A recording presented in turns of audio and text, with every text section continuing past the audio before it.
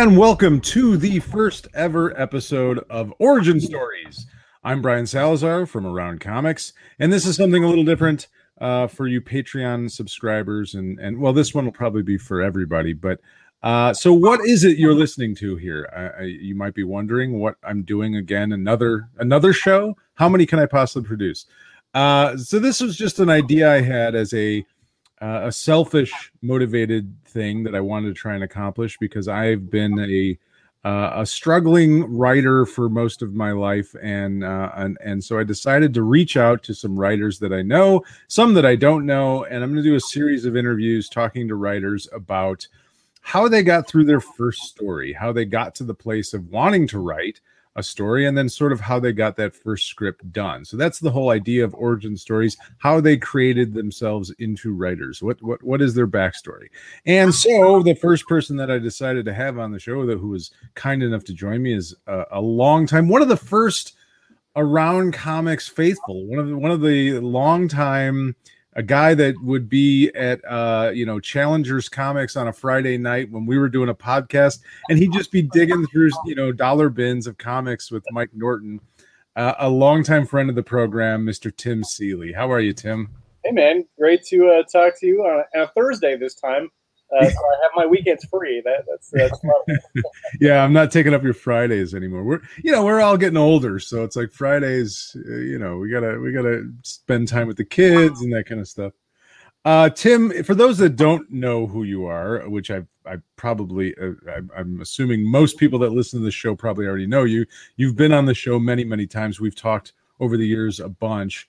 But for those that don't know, you have written too many comic books to name. Some of them you created Hack Slash, you did Revival, you started on G.I. Joe, you've written Masters of the Universe, Nightwing, Grayson, Robbins. Now you have Money Shot, which is your new comic that's been coming out for over the last year. Bequest, you're coming out soon with Superman versus Lobo. What else? I don't even know what else. You've written King Shark. Yeah, Suicide Squad, King Shark. You are. I've called you the hardest working man in comics, and you always are coming out with entertaining and great work. In fact, we just talked about King Shark on the last episode of Around Comics, the regular show. But how did you get into writing? Now, I know you started out as an artist. You drew comics first, or wanted to draw comics first. How did you get from that place? Well, let's go back before that. When did you start sort of getting interested in storytelling, and whether it was writing or drawing or that kind of thing? When did that sort of start for you? Really early. So when I was like 5 or 6, somewhere in there, I saw my first comic book. It was a issue of Amazing Spider-Man. And I just kind of fell in love with it. We were on a camping trip. It rained the whole time. My parents bought me some comics to keep me entertained. Right around that time was I saw the Masters of the Universe figures, and they came with the mini comics. So like all those things just sort of like drew me into the medium. And I remember very early asking my parents how they made these things, and my dad said somebody draws those. So it started me on this idea of like I could make comics if I drew them. And so when we were kids, we were always drawing. We used to like walk up to my grandpa and my uncle and my dad and be like, we would just go draw. We would hand them paper, and then we would just watch them. Like this was something my brothers and I both did. I have brothers. So your father and your grandfather both were artists, or my dad was a welder. My grandpa was a carpenter. So no, but I think to some degree on both sides of my family, there are people who were interested in art stuff. My dad can do amazing sort of isometric drawings, like of cars and stuff. He's a very mechanically based guy. So he was always able to do that. I think if I recall, I had very early on seen him drawing schematics for like buildings that he was going to like literally put up a shed. And to me, that was close enough to drawing. So I was like, here. Same with my grandpa, my grandmother. She used to sketch and doodle little things. So like everybody was always doodling, but nobody in my family before my generation, me and Steve basically made a living off art. But I think the line goes back pretty far. A lot of doodlers, a lot of like, sort of at least somewhat artistic, but no fine artists, no illustrators, none at all. Was there any sort of creativity in the house when you were growing up, as far as your parents involved? Were they was it something that they sort of pushed on you in any way? Did no, it wasn't anything. They were always really supportive. I mean, the weird thing about I always try to explain about my parents is they are small town people. When I was a kid, my dad was a welder. My mom worked at Kmart. I'm as blue collar as they come. Neither of my parents have college educations. My grandfather was a World War II vet who was a freelance carpenter his entire life. So like there was no sort of history of art in my family whatsoever. But when we got into it, my parents were super supportive. Partially I think it's because it kept us busy. So like my parents had 3 kids. They were lower middle class. They worked all the time. And so like for us to have something to do where they could just drop us a stack of paper, I think it was a godsend. My mom used to, when she was working at Kmart, she would take all the reports, they would like print out the nightly reports. And they were on like that lined paper with the old printer things on the side. The holes, the perforated holes on the sides. She would bring those home and we would just draw on them. And we'd like draw on them and then flip it. And it was all connected because it was like these big reams of paper. Yeah. It's funny. My one of my best friend growing up, his mom, I'm not sure where she worked, but she would bring those same giant stacks, reams of paper home. Yeah.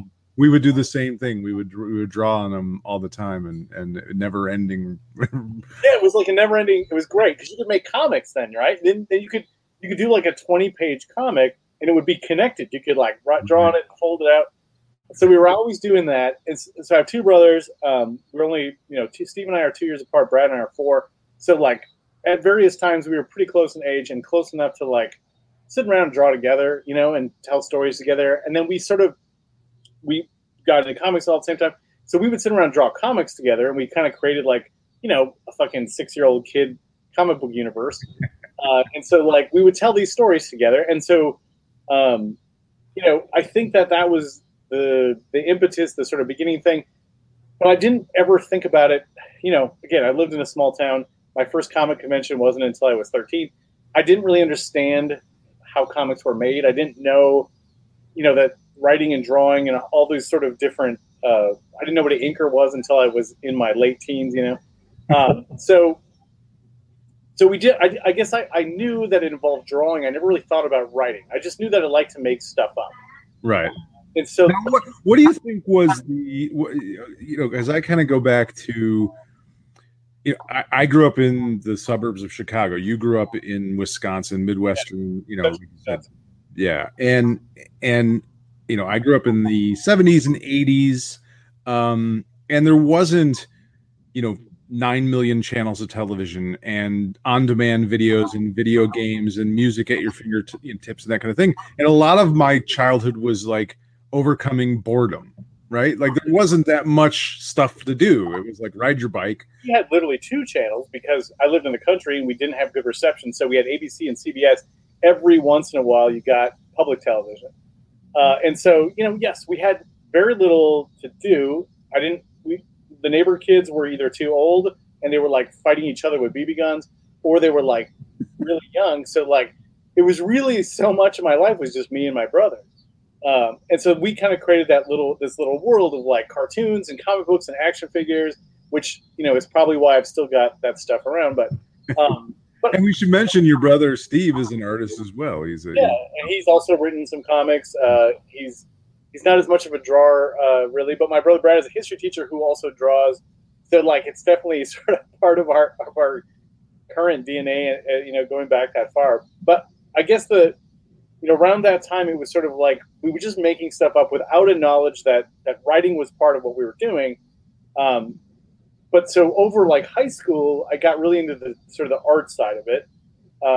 And so I never thought of myself as a writer then. It was always just sort of like, I was learning art. I was learning how to draw. I was taking as many classes as I could. That continues to like early college. And so it was really all about like, I wanted to be a comic book artist. I wanted to be, How early did you know that? How early did you know I want to do this for a living?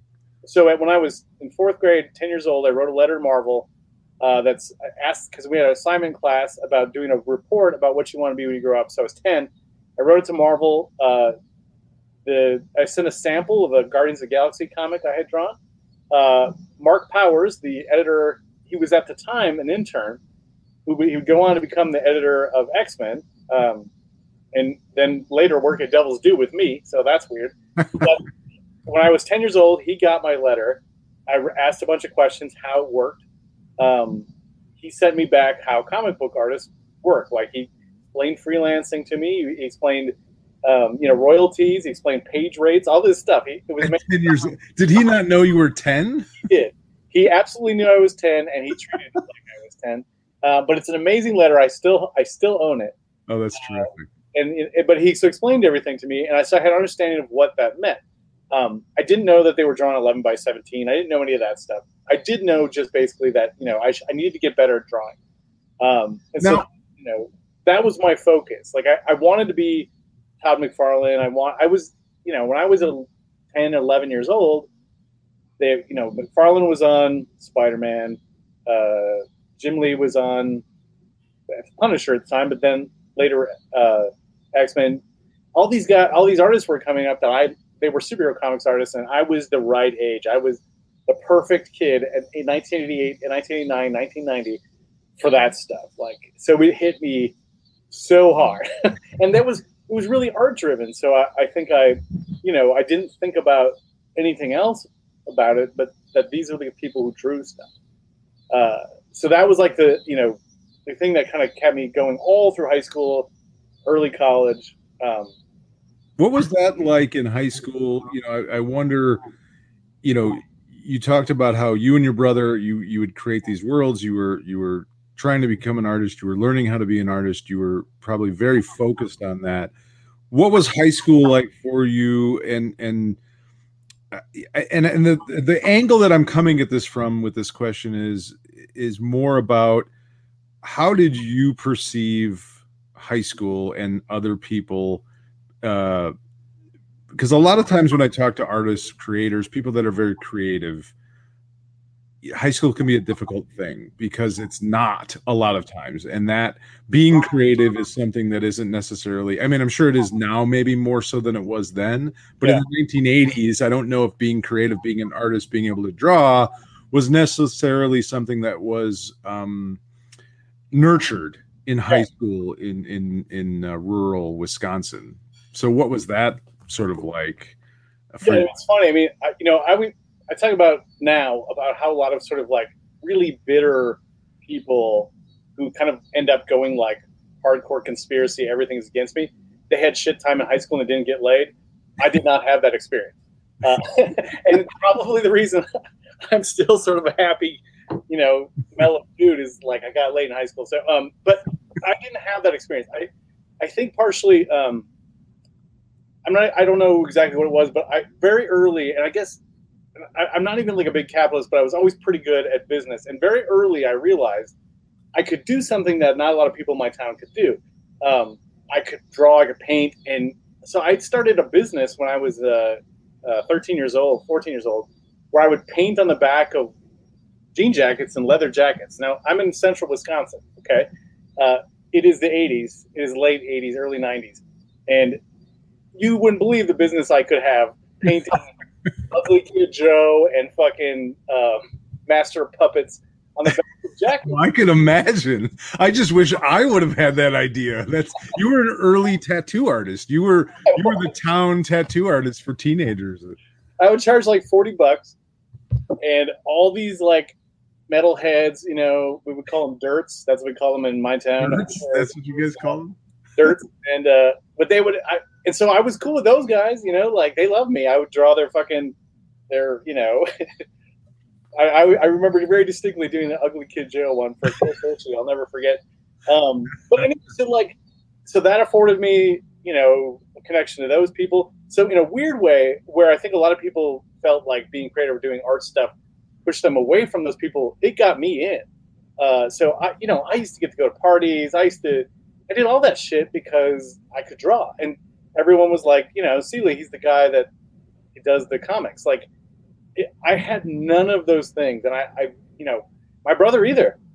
We both sort of escaped that, like the nerd stuff, I guess. I mean, and I wasn't. I definitely was, but it did not. I don't know. I didn't have that, and I met Craig Thompson, the cartoonist, who was from the same town as me, basically. Same area. He lived in a slightly different town. I met him when I was 18, and we were from the same area. Craig Thompson went on to do Blankets, all these great cartoons, Habibi, all that stuff. I talked to him, and he was just like, "Oh man, this is so hard. I'm so miserable. I hate this town." I was like, yeah, sure. Yeah, it was awful. It's hard.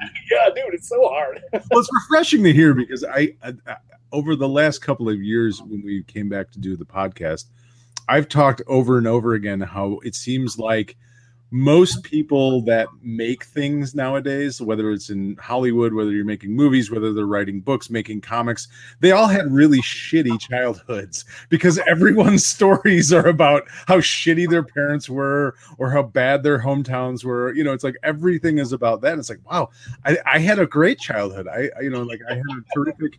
I feel like sometimes it can impact your creativity because you aren't angry. I think there's a lot of sort of, my town is not great. It had problems, and it had racism, and it had a lot of things that, problems. I mean, but like every town has problems. There's no idyllic, perfect town. But for me, it wasn't cruel. It wasn't, I just didn't have, I don't know. I mean, yeah, and I didn't necessarily mean that so much the sort of cliche, nerd sort of getting picked on in high school as much as I meant. For me personally, like I was very much in the same boat to some degree. I wanted to be a comic book artist when I was I came to that realization probably 12, 13 years old. Like this is what I want to do. I could always draw. I was always pretty good at it.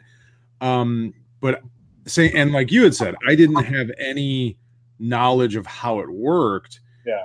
And like the resources that I had for art were terrible. Right. You know what I mean? Like no one, you had said your parents were very supportive of it, but like my parents didn't quite understand it and didn't certainly, not that they dissuaded me from doing it, but they didn't necessarily push me in that direction or that kind of thing.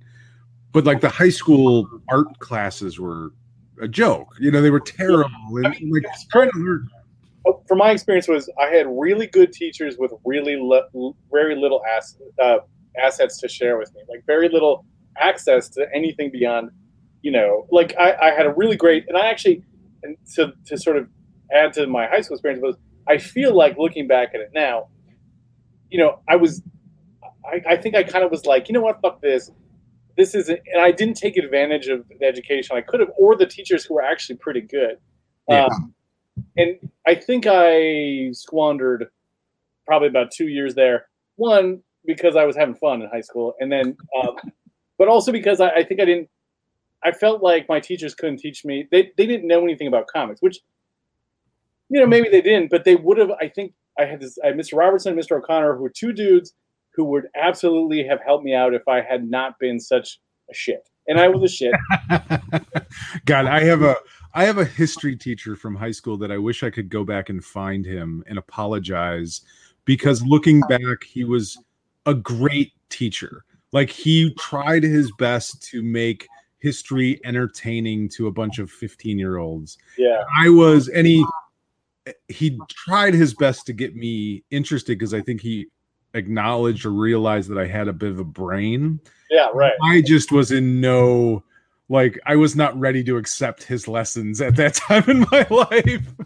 I mean, and that's the thing is, I think, a big part of, I don't know, maybe sort of like how I later, if I had a better understanding when I was in high school of how these things worked, right, and let someone help me, it probably wouldn't take me to college until I was like, whoa, wait a second. And I probably would have come around to writing things earlier, I think. But I kind of fucked off. I wasn't a great high school student. Like my grades in high school are like, they're okay. Mm-hmm. It's not until college where I was like, oh, I should take this shit seriously. And then I think I overcompensated somewhat, and it was kind of like meticulous and annoyingly studious, because I cared. All of a sudden I cared. What changed in you to that? Why did that change happen? I mean, the big part of it is I think when I went to college and I suddenly saw like people who were good that like competition, you weren't really just the best or the only one in your town doing it. Gave a shit, right? Yeah, and the other, I think that was part of it, and also like my teachers were really cool, and I'd do Tom Fleming, as do Dick Dale, as do Derek Bish. They were all amazing people, and they really sort of like they were mean to me, I guess. My high school teachers were sort of like, yeah, okay, you should try, but all right, and because they're high school teachers and they have too much shit to deal with. But my college professors, when I first went to college, were like, you are fucking off. Stop wasting your time. I was like, I think I might major in business and minor in art. And they were like, fucking, you're an idiot. Do not do that. And they were just really like, really sort of set me on a path, which I think, I owe those guys big time. And they also understood comics, right? Like, so, my teacher, Tom, his old roommate was a cartoonist. My teacher Derek was super into like Bernie Wrightson, and like suddenly I had people who understood what I was into. I think I had my high school teachers, God bless them, were just like, yeah, I think this is all just like, and probably I was bringing them like fucking X-Force 1 or something, and they're like, yeah, this is terrible. But those college professors, they knew something about comics, they knew how to direct me, and they sort of opened my mind up to cartoonists, which was the definition I use of this day is that sort of idea of people make comics, they write and draw them, right? The Daniel Clowes, the Robert Crumb, that kind of stuff. They're not doing this sort of factory Marvel DC thing where there's different duties, right? They're a whole package, right? They make everything. And so they were turning me on to some of that stuff. Like, I got really into Daniel Clowes. I got really into going back and looking up Eisner and like stuff like that. And I think that made me understand that writing and drawing could be the same thing, right? That I could, that's good. But that, so I started doing a college strip in the school newspaper, and it was a challenge to myself. I volunteered to do it. I said, I'll do this strip. So every week I had to do like a 4 to 6 panel strip. And this is like a newspaper cartoon. Yeah. So, and I approached it like I'm a cartoonist now, right? I'm writing these things, and so I did a strip called Big Small Town, and by every Friday morning I had to turn in. No, wait, that's when it's printed. By every Wednesday night I had to turn in a strip. So yes, every Wednesday night I'd turn in a strip, right? So, and it was just I had to do it for 15 weeks of the semester. And I guess that was the biggest education I got probably in the first 2 years of college, because I had to write something. I had to come up with some shit. And I realized the thing, and by the way, Craig Thompson had done the strip for that paper before I did. So this was a college newspaper who had 2 professional cartoonists come out of it in 2 years, which not bad, right? Pretty good. But so I learned this thing, which was, and it's like one of the biggest lessons I've ever had, and I try to pass this on to everyone. What I think of may not be perfect, but I will think of something. And so that had become the way I approach cartooning to this day, where I approach writing. There is a deadline, and by that time I must have a thing. And that might not be the greatest thing, but it will always be a thing. It will be done, it will exist. And that is better than not existing at all. So the strip, I did 2 semesters of it, and I feel pretty good about it. I collected them and sold it at Comic-Cons that summer. Like, it's solid. It's not as good as Craig's strip by any stretch, but it's pretty good. And I learned everything, and I kind of realized that making stuff up as a cartoonist meant you could, write something. Well, let me ask you. This goes to really what this whole series of interviews that I want to do is about. Is sort of, how do you get over the idea? Because I think that's a very common thing for writers, for people that create stories, storytellers, whatever it may be. Sure. The idea of this isn't good enough to put it in the world. I have to wait until it's the great American novel or the next great Watchmen comic or whatever it may be. Yep. It has to be perfect before I can put this into the world. And I think that's, myself included, I think that's a huge part of my problem of not ever getting anything really accomplished. How did you get to that point with this strip? Was it simply, listen, here's the deadline, this is the first week, and Wednesday's approaching, and I have to do this? What led to you like sort of having that moment of clarity, or like, I just have to get it done? Was it simply the deadline looming? Was it simply, or was it something? Because to me, I think it really speaks to sort of like an insecurity and being able to overcome that insecurity of like, how do I put this out into the world and think it's not perfect?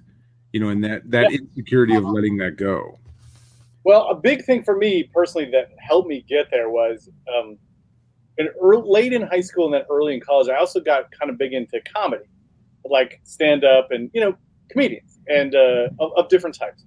And just, I would watch all kinds of different comedians, old comedians, new comedians. But one thing I sort of really appreciated was improv, which, I would go see sometimes early, I was 18, 19, 20 years old and see comedy stuff. And when I started seeing improv occasionally, and I think at one point we came down to Chicago and I saw some improv. But what I started to understand was that, when you see an improv show, they go in there with the tools, right? They know things about comedy. They know how jokes work. They know structure, but they don't have anything before them except for each other, and they just riff. And if you were afraid to make something perfect, you couldn't improv, right? Because it might not be. But what makes it great is that you improved it. The joy is that, holy shit, this just came out of these people. They're so talented. They're so funny. They're so clever. Holy shit, they just made that up with using the name from someone in the audience. Right. Right. So what I started to think about cartooning as, and I still do to this day, and comics in general, and Kirby knew this, it's improv. Right? It is not scripted sketch comedy. It is improv. Every month you must come up with a thing, right? Same as I had to come up with this strip. Same as an improv comedian has to come up with a joke. And you have the elements that are around you, and you must put them together, and you are well trained, and you are intelligent, and you are working with competent people, and so boom, you will make a thing. Is it perfect? No, but it exists. And it might be brilliant. And so I think that really helped sort of cement a lot of what I was thinking about. The other part of that being live music. I think comics is more like a live punk show or like a live rap battle, like a hip hop improv, sort of like a freestyle. It is more like those things than it is writing a great American novel. And I have no problem with writers that want to do that, but I am not that writer. And I think that really sort of using all those things and putting it in, doing a strip and never missing a deadline and making some pretty good ones and some okay ones, but they all exist. That's the sort of training that was, I was 18, 19 years old. That allowed me to sort of move on to other stuff. By the time I was 21, I got an internship at Marvel Comics. And so I got my internship in the Spider-Man office. I had to go move to New York for a summer. I worked with Ralph Macchio and this dude, Matt Hicks. And I met a bunch of other creatives. Now, I went there. I applied for the art internship at Marvel, and I didn't get it. I was fucking heartbroken. I applied for this. They said it was like a, artistic internship, Marvel Comics. I did the interview. I get a call from them. They said, "I'm sorry, we didn't go with you." How did you even find out about that? How did you know that even? I was at University of Wisconsin, Eau Claire, and they had this directory of internships. And I looked through it. I applied for Tribeca Films, which was Robert De Niro's production company. Mm-hmm. I applied for Kitchen Sink Comics in Seattle, and I applied for Marvel. And I got accepted at all three. Or wait, I got accepted at two, but I got turned down by Marvel. Okay. And so I was heartbroken. So I'm like, fuck it, I'll go to Seattle. I'll do the kitchen sink. Then I get a call. There was no Tribeca. Tribeca wasn't in there at all. I realized it wasn't a film guy. I tried it because it sounded cool, but then I was like, well, I'll take cartooning, I guess, over film. Right. So then I get a call. I get this weird call from Marvel again. And it's the editorial department. And the guy, it was Matt Hicks, and he said, look, I think you applied for that art internship because you thought it would be about drawing. And he said, just so you know, that's for the bullpen and it's production.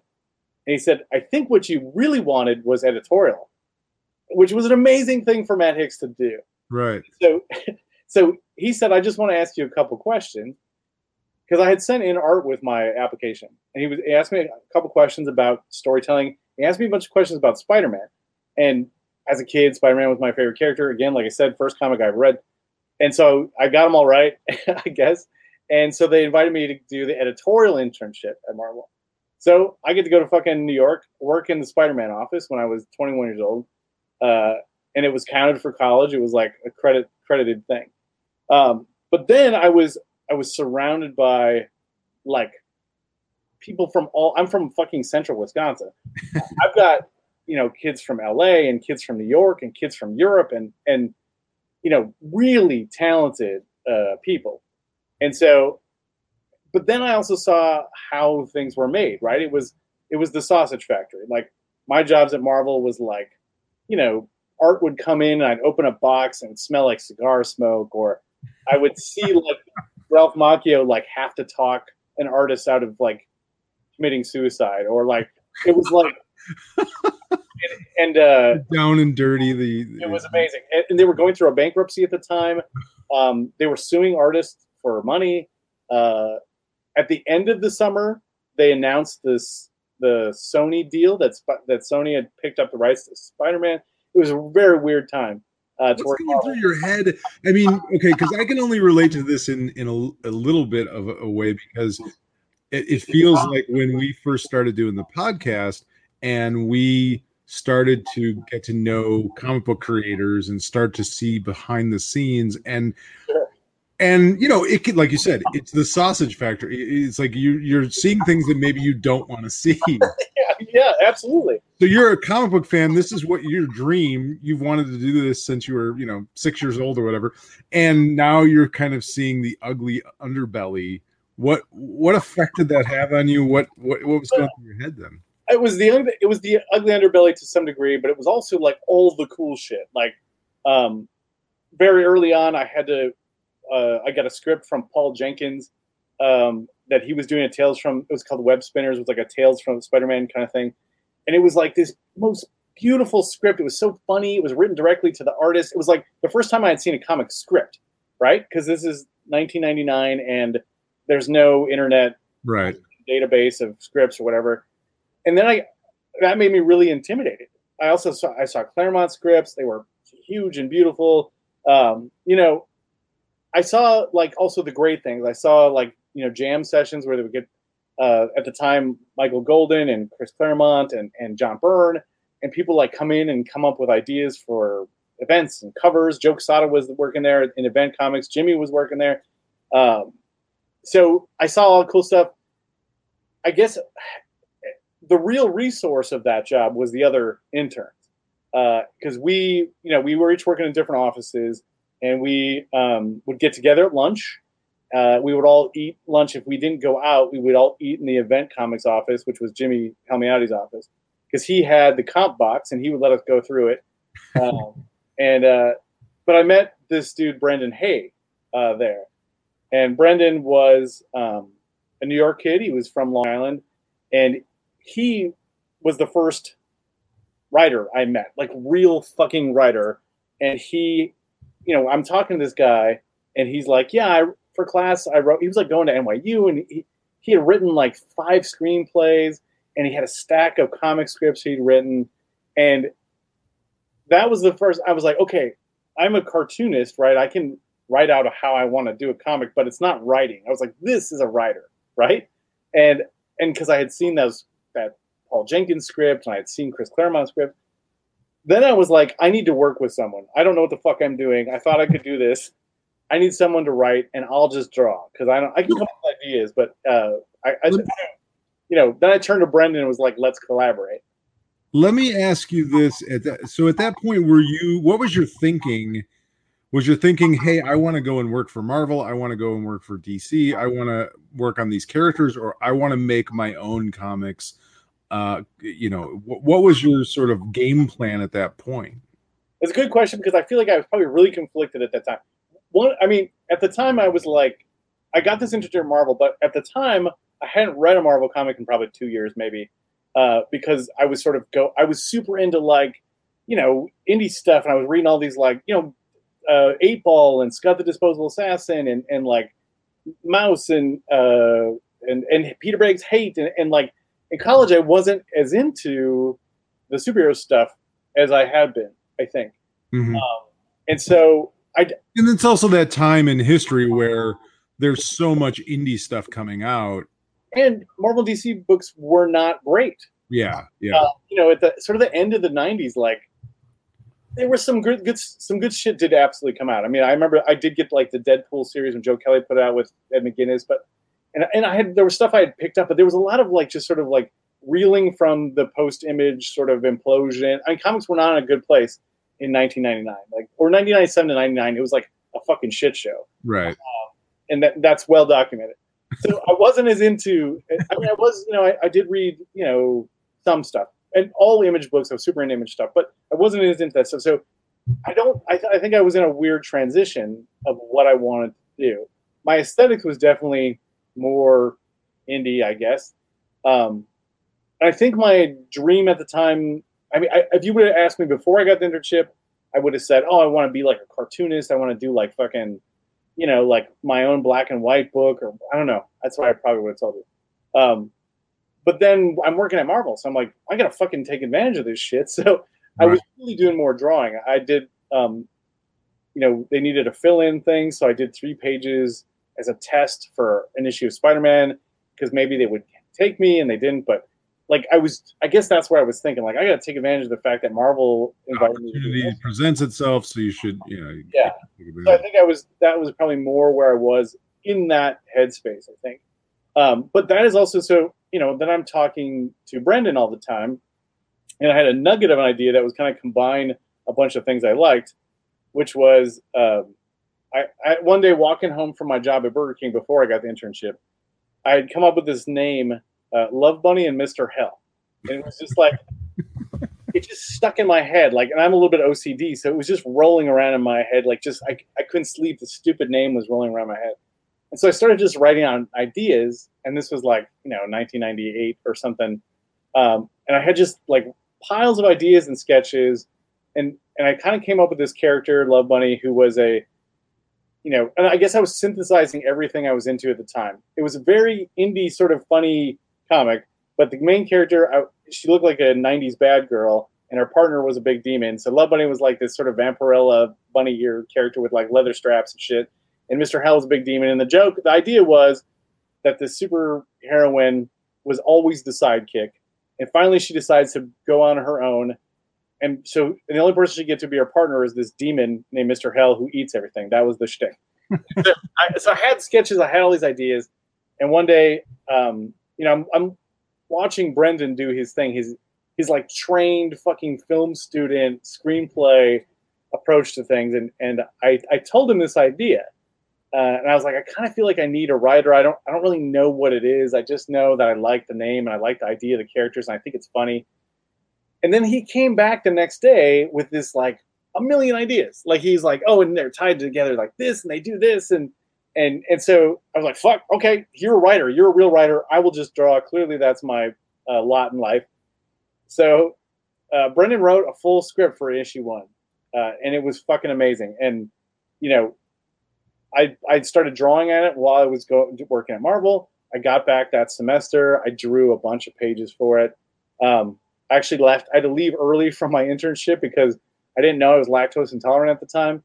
And I was eating poorly because I was a 21-year-old college student in New York, and I ate like street pizza and dirty water dogs every day, And so I got like extremely like sick. I like lost like 20 pounds. I don't know what happened, but I had to go home early, which sucked.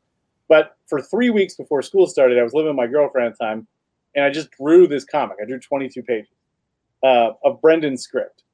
And then I started thinking, okay, this is what I'll do. I'll use this in my samples. And I'll show this around. I presented that comic as my my final project for my last semester because I did 4.5 years because I fucked around. But but I did. Then I went to Minneapolis Fall Con, which I don't know if you've ever been to that show, but it's a pretty great little convention. I was in Eau Claire, Wisconsin, which is about an hour and a half from Minneapolis. So I dropped in my crappy car in mid-October, drive to Minneapolis. I go to this convention, and I'm showing my comic around to people, like trying to get some input and feedback. So I talked to Frank Cho. I remember I talked to Dan Raspler from DC Comics. He was there. And so I was getting decent input from my art stuff, pretty good. Raspler gave me his business card and stuff. But I at some point was showed my art. I've been reading Replacement God by Xander Cannon. It just come out from Image at the time, but Xander had been doing it freelance before independently before. And so I saw Xander Cannon. I was like, oh shit, I love this guy's cartoon.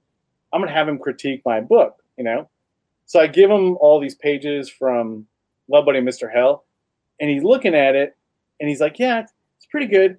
I don't know, man. There's something about this character, Love Bunny. He's like, I don't know. She looks like a S&M goddess or like something like that. He's like, her name is Love Bunny. Like, shouldn't she be kind of pink and funny and fluffy? And wouldn't that make her contrast better with Mr. Hell? And I was like, oh, fuck. It suddenly changed everything about what I was doing. I realized, like, I was just drawing Love Bunny in, fucking leather straps and shit because I'm a pervert, right? Like, so it didn't serve the story. And I think Brendan was going to work with whatever I had given him, but he knew it too. And I kind of felt like then this whole script that we had, that Brendan had written with some ideas I'd given him, it didn't quite work because I had given him a bad design, right? I had done something that didn't quite work, and I knew it, and I think he knew it, and the comic wasn't right? The character wasn't right more than anything, I think. It just it was incongruous. Asking you, with him giving you that script off of your idea, and you sort of going through it and then drawing the pages based on it. What was that process? If you remember, what was that like? Sort of the first time seeing something you had created. It was from your imagination, and then someone else, that collaboration of someone else, writing a full script and sort of fleshing it out and putting their own ideas into it for you to then work off of. What was that? Was that sort of the first time that you had had that sort of collaboration? It was absolutely the first time I'd worked from a script. It was the first time I had tried to do something that professionally. Like, I drew an 11x17 board. I inked it. I did all the shit that I'd not really done before. I was penciling stuff, and But you had picked all that up as an intern, right? Like working. Yeah, I knew how shit worked. Now I knew what pages looked like. I knew, I'd seen all kinds of different artists. I'd seen everything from Bart Sears to John Romita Jr. I knew what stuff looked like. I knew the scale. I knew how to do all that shit. So yeah, it was really the first time I knew what a script looked like. But I think I was so high on how fun it was to work with Brendan, that I guess I was able to just sort of step away from the thing and be like, you know what?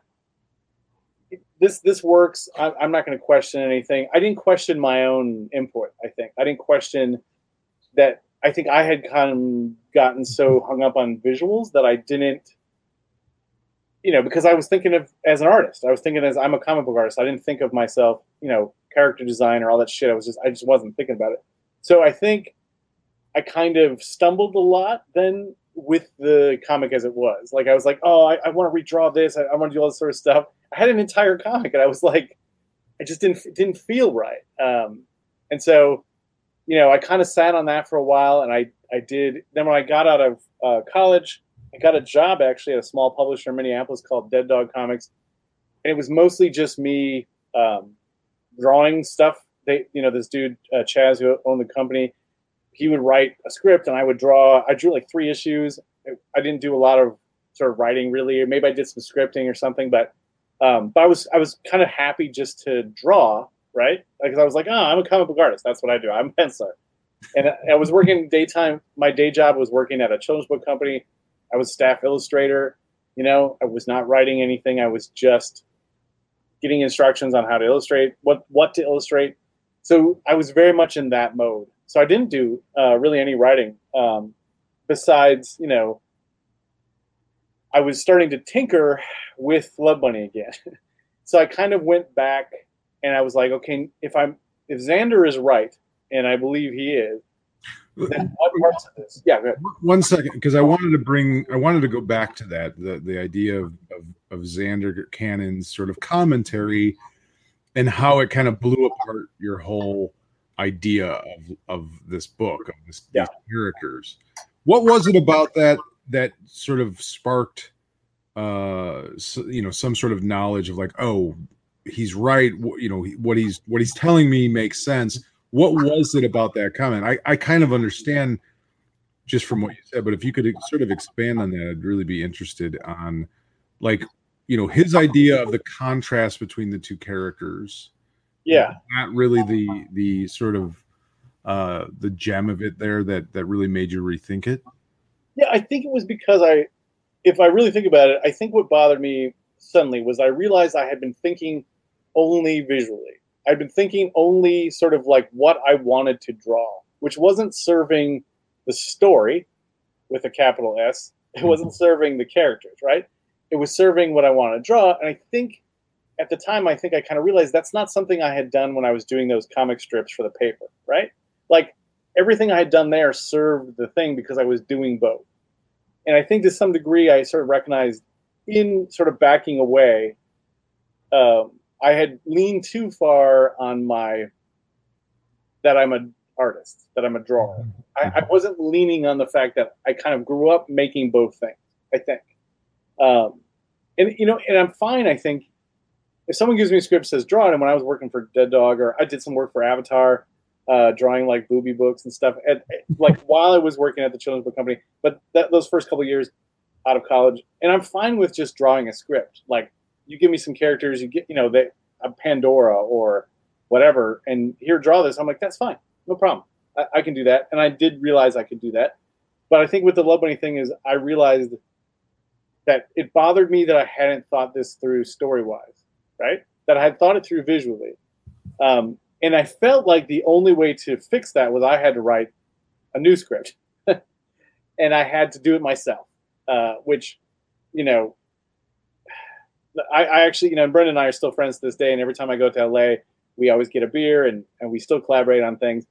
But I always kind of felt bad about that. But I knew also that, like, I wasn't able to communicate this unless I was, like, going by, okay, I can't just think visually. I have to think, what is the story? What is this about? Who are these people? And I had to do it, I think, this was the first time I sat down and wrote a script, which I used to just draw things out. I used to do like the Kirby way. I would just draw all the panels and I would go back and write the dialogue with, that sort of Marvel method. Yeah. And this time I was like, I'm going to sit down and write this script. And that was the first script I wrote, that I sat down and wrote a script for a 22-page comic, was Love Bunny and Mr. Hell. Number one, the sort of revised edition, using the ideas, but also like taking this less sort of like femme fatale, bad girl comic thing. And, that was my idea. That was not Brendan. But taking that out because I had not considered it all the way through.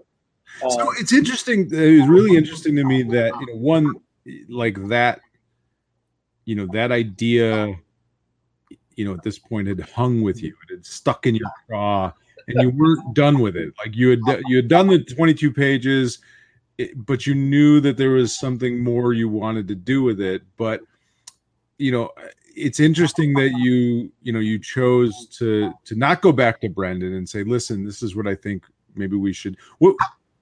What was that decision like? And I know you touched on it a little bit, but it interests me what that decision, how long did you sort of throw that back and forth? Was there any idea, or was there any thought put into like, well, maybe I could just go to Brendan and go, listen, maybe we could rewrite this? Or was it right away, you know what, I'm gonna write this myself because I kind of understand how it needs to be fixed? Yeah, I mean, we definitely talked about, I just got my first email address at that time. Brendan and I talked all the time. We were working on some other things, but he got really busy. He got a job as an intern on The Daily Show, and then he got hired on The Daily Show. So, like, what? Yeah, he worked at The Daily Show for a long time. Oh, wow, that's crazy. He's currently he show runs the Gremlins TV show for DreamWorks and stuff. So, he's a writer on that stuff. So, he's a big deal. That guy. He ended up okay.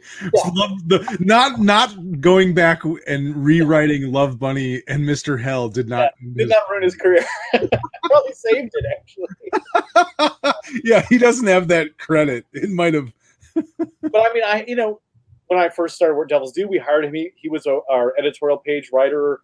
He did later write some Love Bunny and Mr. Hell stuff with me. We did a one-shot thing together. So, again, we were totally good. It was just that one exercise of like, to know these characters the way I think I have to go into this and do it. And I really loved it. I loved sitting down and writing a script. What I would do then was I would write a script, I would draw it, then I would letter it myself. I used Adobe Illustrator. I learned how to use all those programs in school, and I was using it at the children's book company.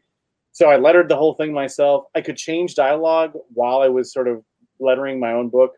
And that book came out through Devil's Due, and then issue 2 and 3 came out through Image. So it's a thing that exists. The third issue, I did a crossover with Savage Dragon called Savage Love. So that was pretty cool. I was like 24 years old or whatever, 23.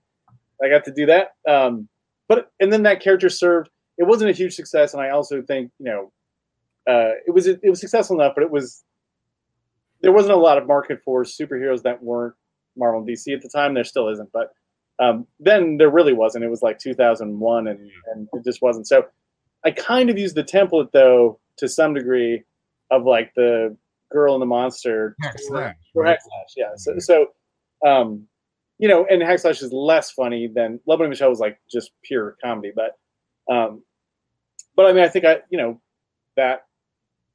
that gave me the confidence then, when I was working at Devil's Due then, I did 3 Love Bunny Mr. Hell books, and I was drawing G.I. Joe at the time and Dungeons & Dragons, all that sort of stuff. And at some point when I came up with Hack Slash, I had that initial impulse. What, I should get someone else to do this. I should draw it. So I called Robert Kirkman, and I was like, hey, can you write this for me? And he was like, yeah, sure. And then he got hired by Marvel to do Marvel Team Up and a couple other things. He's like, yeah, I don't think I can do it. I've got my Walking Dead book is heating up. I can't do this shit. So he backed out. And then I was like, you know what? Fuck it. I learned my lesson. I'll just write it myself. Man, you might have dodged a bullet there, because if he wrote it, and who knows?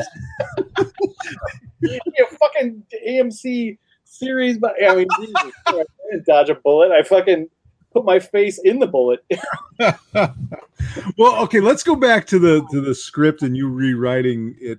What was that process like? I mean, you had an understanding, or you felt like you had an understanding of what needed to change for these characters based on the conversation with Xander Cannon and just your own like acknowledgement of like, oh, this isn't I'm not really writing this for the characters. I'm not really developing characters or story for this. So what were some of the things, other than, visually what she looked like? Were there other things in the script that you changed about the story, about the characters, to sort of, express what you wanted to express with that book? Yeah. I mean, the main thing I changed was that I made her a freelancer. So the original idea was sort of like, it was more sort of like she was a superhero, and we didn't really get into like how she made her living or anything like that. But in the other version, I was now a freelancer.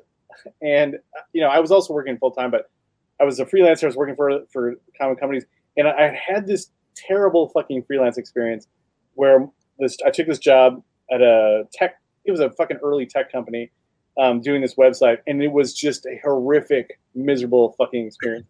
And so, and I learned. I mean, I did like hours and hours of work, and the guy never paid me and disappeared, and I would chase him across parking lots trying to get. It was just that kind of shit. God. So I channeled that frustration, and then Love Bunny's deal was that she lived in a world where you got paid to be a superhero, but it was sort of like based on freelance, right? You would like get called to do a job. Like someone would say, "Hey, we've got a bad guy downtown. I've got $1,000. Can you take him down?" And she would be like, "All right, well, how big is he?" And then she would have to like go fucking do this job. And so I added that to it based on this very fresh experience that I had as being a 22-year-old, 23-year-old freelancer. And I think that made it so much more grounded to what I was thinking about, right? It made it like, so now when she's trying to get a partner or trying to go freelance, it's because she knows that if she can get a partner of her own, it'll elevate her status, right?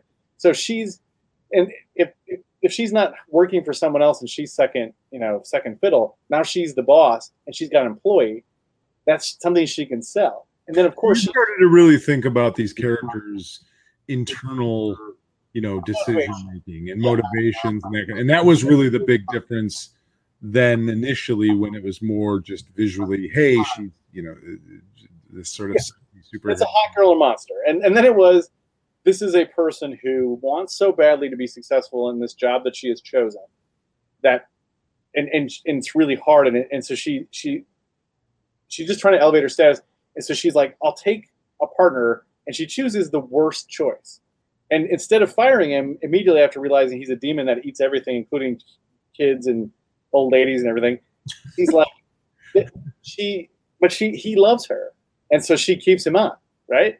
Like, so it becomes this like, their dynamics suddenly made sense to me, that it was about her ego to some degree and his pure love, and her liking that he loved her even if he was a bad partner, because it was a relationship. Yeah, and at least when she had a bad day at the job, she could come home and he was like, "You're my favorite."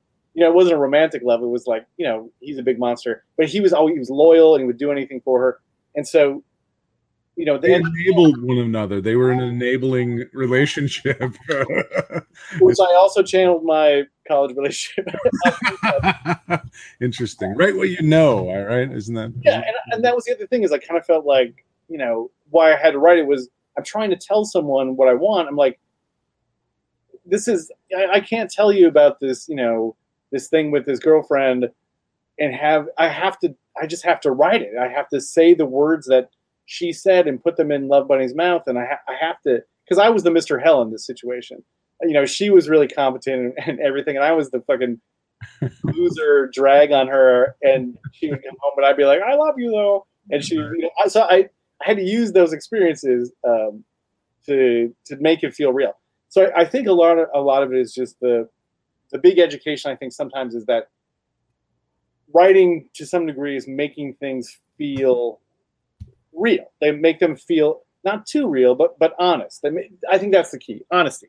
It's you're wanting to make it feel honest. And sometimes if you're just thinking about how this looks and if it's cool and if it's fun to draw, you're missing the honesty. The thing that I think brings people back is that, that really sincere, devotion.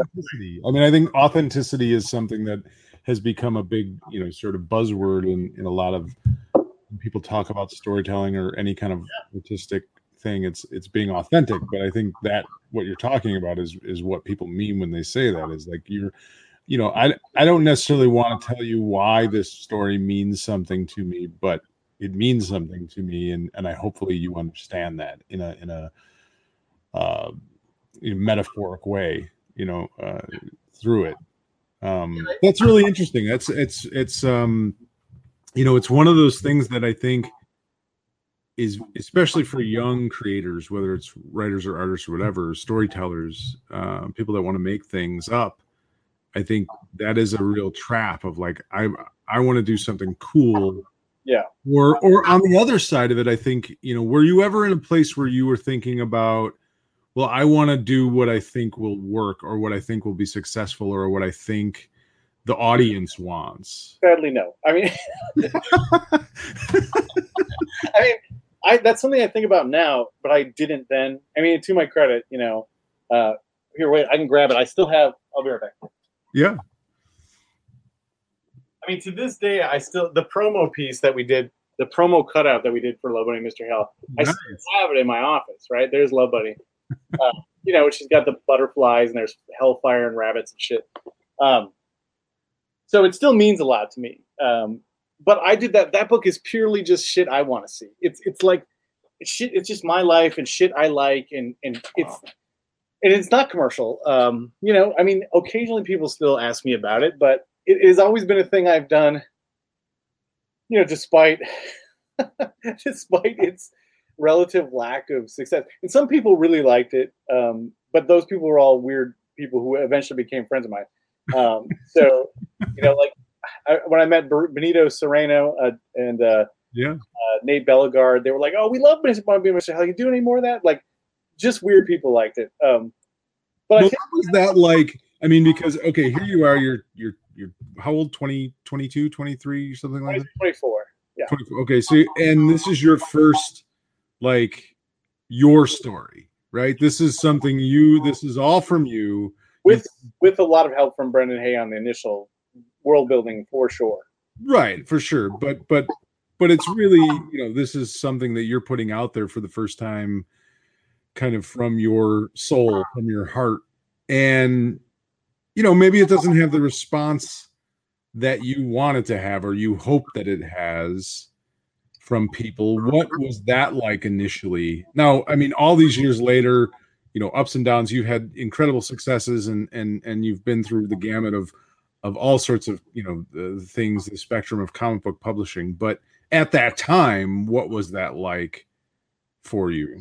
You know what? That it had any response at all was good enough. I think people, I didn't know, the numbers at that time for an Image comic, like 5,000 to 6,000 was pretty average. So like, I think we did, I don't know, 4,500 or something. So that seemed, well, hey, we did all right, but I think I also had a sort of recognition early, like more that this wasn't going to get me a job, right? Like, people weren't going to read Love Bunny and Mr. Hell and hire me to do something. They weren't going to hire me to do Batman. I think I realized very early, like, this is kind of a weird sort of cynical thing to say, but I realized, like, if I want to get hired to write something for DC or Marvel, I had to write like a crime novel or something. Like, I couldn't do like a funny superhero comic. They weren't going to hire me no matter what right. It just, at that time, at least, like, we're talking like they had just put Bendis on a bunch of stuff and Ed Brubaker, and then like they were hiring like, gritty crime guy. It was all like people that Axel Alonso liked, kind of that kind of thing. And I knew it wasn't going to be this, right? And I was right, which is fine, and I guess I kind of perceived that Hack Slash might be more palatable, critically acclaimed, I guess. Well, I guess my question is more so like, okay, how did you respond to it, and what was your take from it? What did you learn from it, and how did you then go forward, going, okay, this is what I'm going to do next? Yeah, I think what I took from it was that the people who liked it really liked it, like, a lot. And some of the people who really liked it a lot were like effusive and excited. And I learned that if you put yourself into something, then people like you, right? And I saw that was valuable, right?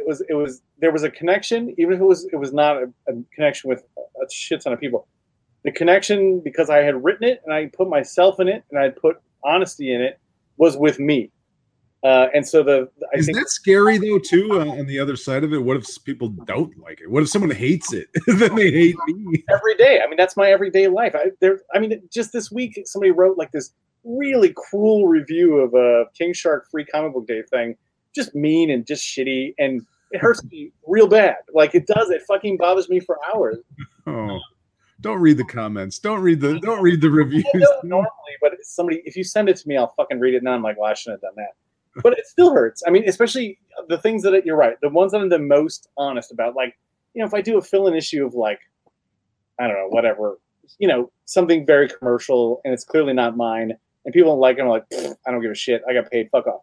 But some of these commercial projects I've done lately, some of these big two things, I really put everything into it. Like Superman, Lobo, and King Shark, I poured everything I have into these fucking things, and I made them very much like a thing I would have made. They're like Love Buddy and Mr. Hell. They're funny and they're personal and they're honest and they're dark. And I was purposefully going back to things like that because of the pandemic. I think I realized to some degree like how, I don't know, life is short and you should make some shit you fucking like and make it, like, not that I didn't like some of those, but I also I pitched those things just all honest. Just, I want to do this because I love Superman. I want to tell a story about, how it's weird that people like Lobo so much more than Superman because Lobo's terrible. And I wanted to tell a story about that. and I want to make it funny, and I wanted to make it sexy, and I wanted to make it weird. And that's other things I had put into Love by Michelle. And that is also the things it was DC that asked me if I want to do King Shark, and I was like, this is the thing you have that is the most perfect for me, right? Like this is this is Tim Seeley all over it. Yeah. I mean, it's a weird, it's a girl and a monster. I did Defacer and King Shark, and it's, we were talking about Defacer. When we Chris and I talked about the King Shark issue, and we talked about Defacer, and it's just like that's too perfect. That is you. Like there's no one else, that. But she's also she was a character from Nightwing that she was his girlfriend at the time, and nobody was using her. And when they said, "Hey, you want to do this?" I was like, "Holy shit! I have an idea. I can use Defacer. Nobody's using her, and she gets stuck in Belle Reve, and she's a vandal. That's it. She's a tagger, but she's in Belle Reve. Why is she in Belle Reve? And she's clearly out of her element. She's not a badass at all, and she's kind of been used and played into this position. And so that became the sort of core of it. And it's absolutely. It's funny that I picked this one because it comes back around so much to this. Love Me, Mr. Hell. To King Shark is a straight fucking line. It is. It's the same sort of. Heart, but the jokes and the violence, like the incredibly violent. Mr. Hell is basically King Shark, but I made him up without any relation to the character at all because he wasn't like that. Why do you think you keep going back to the relationship-based stories between a girl, a beautiful girl, and a monster? Why do you think? You met my fucking wife? I mean. My life has been me always feeling like I'm this turd attached to this wonderful person. My whole life, I think that's been the case. And why do these people like me? And I don't feel like I deserve them. And I'm such a piece of crap. And I do such crappy things. And I have no control, right? Like King Shark and Mr. Hell, always eating shit. I'm always fucking doing stupid shit. That's what it's about. It's about, the recognition that I am a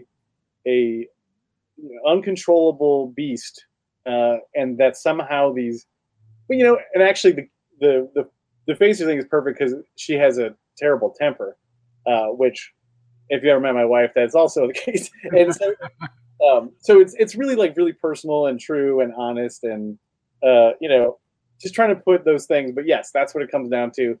Why am I around with these beautiful ladies? I am such a fucking monster. Well, it's kind of beautiful. I love the fact that you're able to, now, like you said, it's coming full circle for you, where you're at a place in your career where you're writing for these big companies, you're writing these big characters, but it's not, sort of a homogenous sort of thing that you aren't putting yourself into. It's come back around to the stuff that you started with, and the stories that you created, or you got the ideas from your own life and your own feelings and the things that you're going through. And that's really art. Like, to me, that's, communicating our struggle, right? Like, that's what we're trying to do. And that's really awesome. I'm really glad to hear that. And I'm really looking forward to Superman versus Lobo, because I am a person that likes Lobo more than Superman, but I fully admit that that's kind of fucked up. Yeah, and I mean, I like Lobo. I'm not saying I don't like him. I'm just saying he's terrible. Like, you shouldn't look up to him. You shouldn't.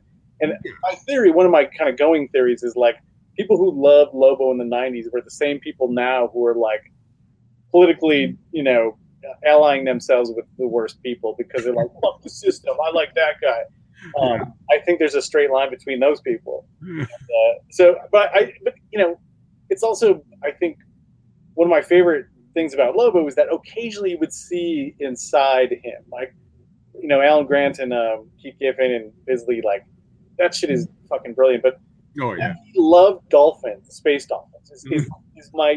It's the key to me about that character is that he's machismo and arrogant and cruel and stupid, but also he loves dolphins and he's a science expert because he used biology. He's a biological engineer to create a scorpion that killed his entire race. So like, there's these incongruent, I love the incongruent nuggets in some of these characters.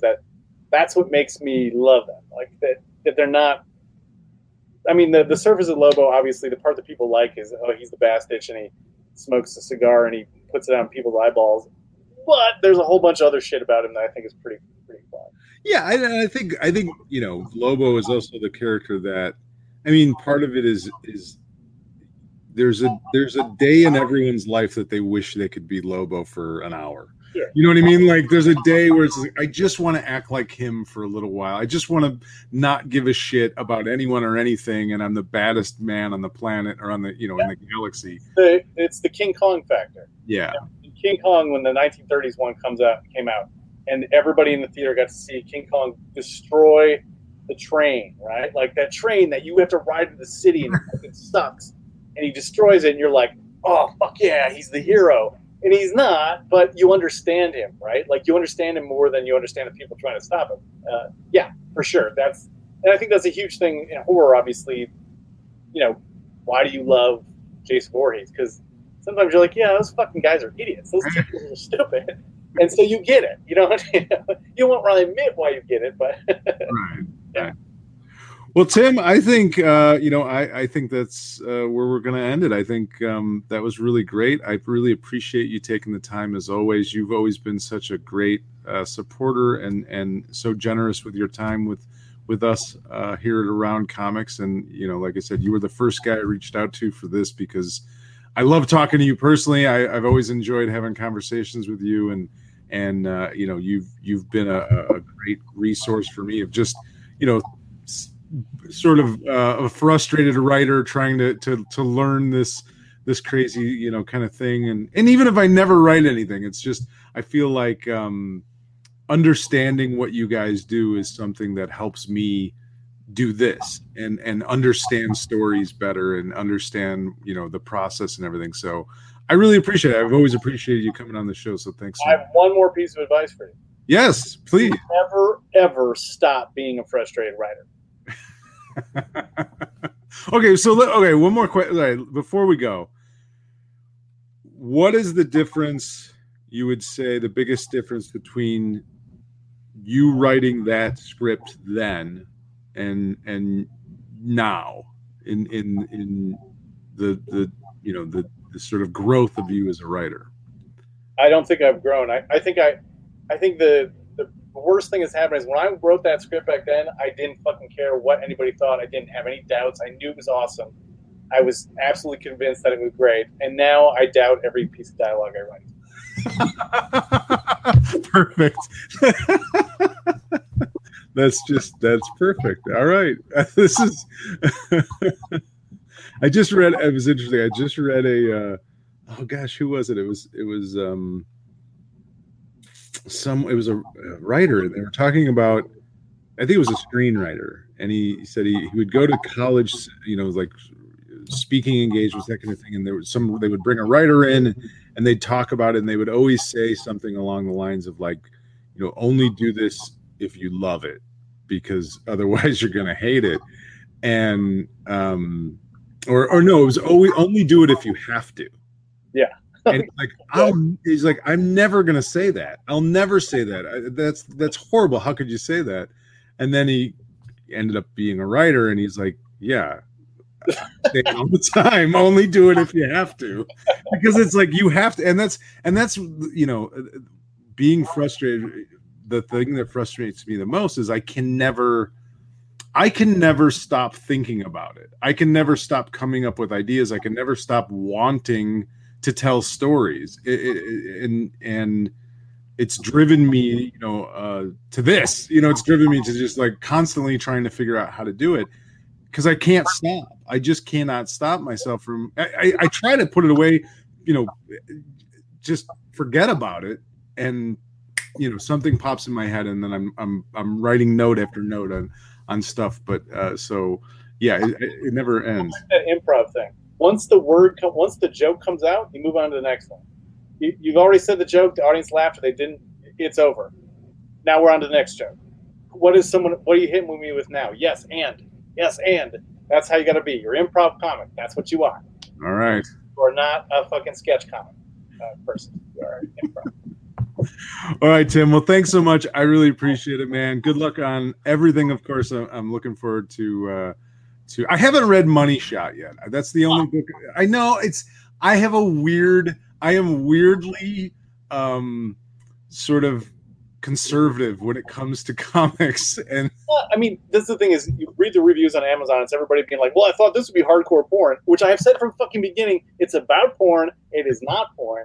And still fucking idiots complain about it. But it is about porn. It's not necessarily, there is nudity and stuff, but sure.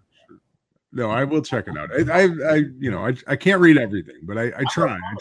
But I'm definitely looking forward to Superman versus Lobo. I have to read Suicide Squad, King Shark. I haven't read that. I do have it. I haven't read it yet, but yeah, man. Good luck with everything and right, man, thanks so much. and everything else, man. It's great to see you succeed. You're one of my favorite people in comics for sure. And hey, good luck on this new venture podcast. It sounds great. I love the idea. I'll check it out because I want to hear what other people complain about. I will do. I'll let you know when the next one comes out. But thanks again, and that's it. That's it for the first episode of Origin Stories. Tim Seeley, thanks so much, and hope everybody enjoyed listening to that. In the meantime, I'll be back. I don't know, Sunday, I think, with another episode of ACTV. Oh, actually, I'll be back with. Will Pfeiffer and Chris and I will be doing the Quentin Tarantino podcast, K-Billy Super Sounds, the second episode with True Romance. We're going to be talking about True Romance for a couple of hours, so that'll be on Sunday. So thanks everybody for listening. Appreciate it. Read more comics.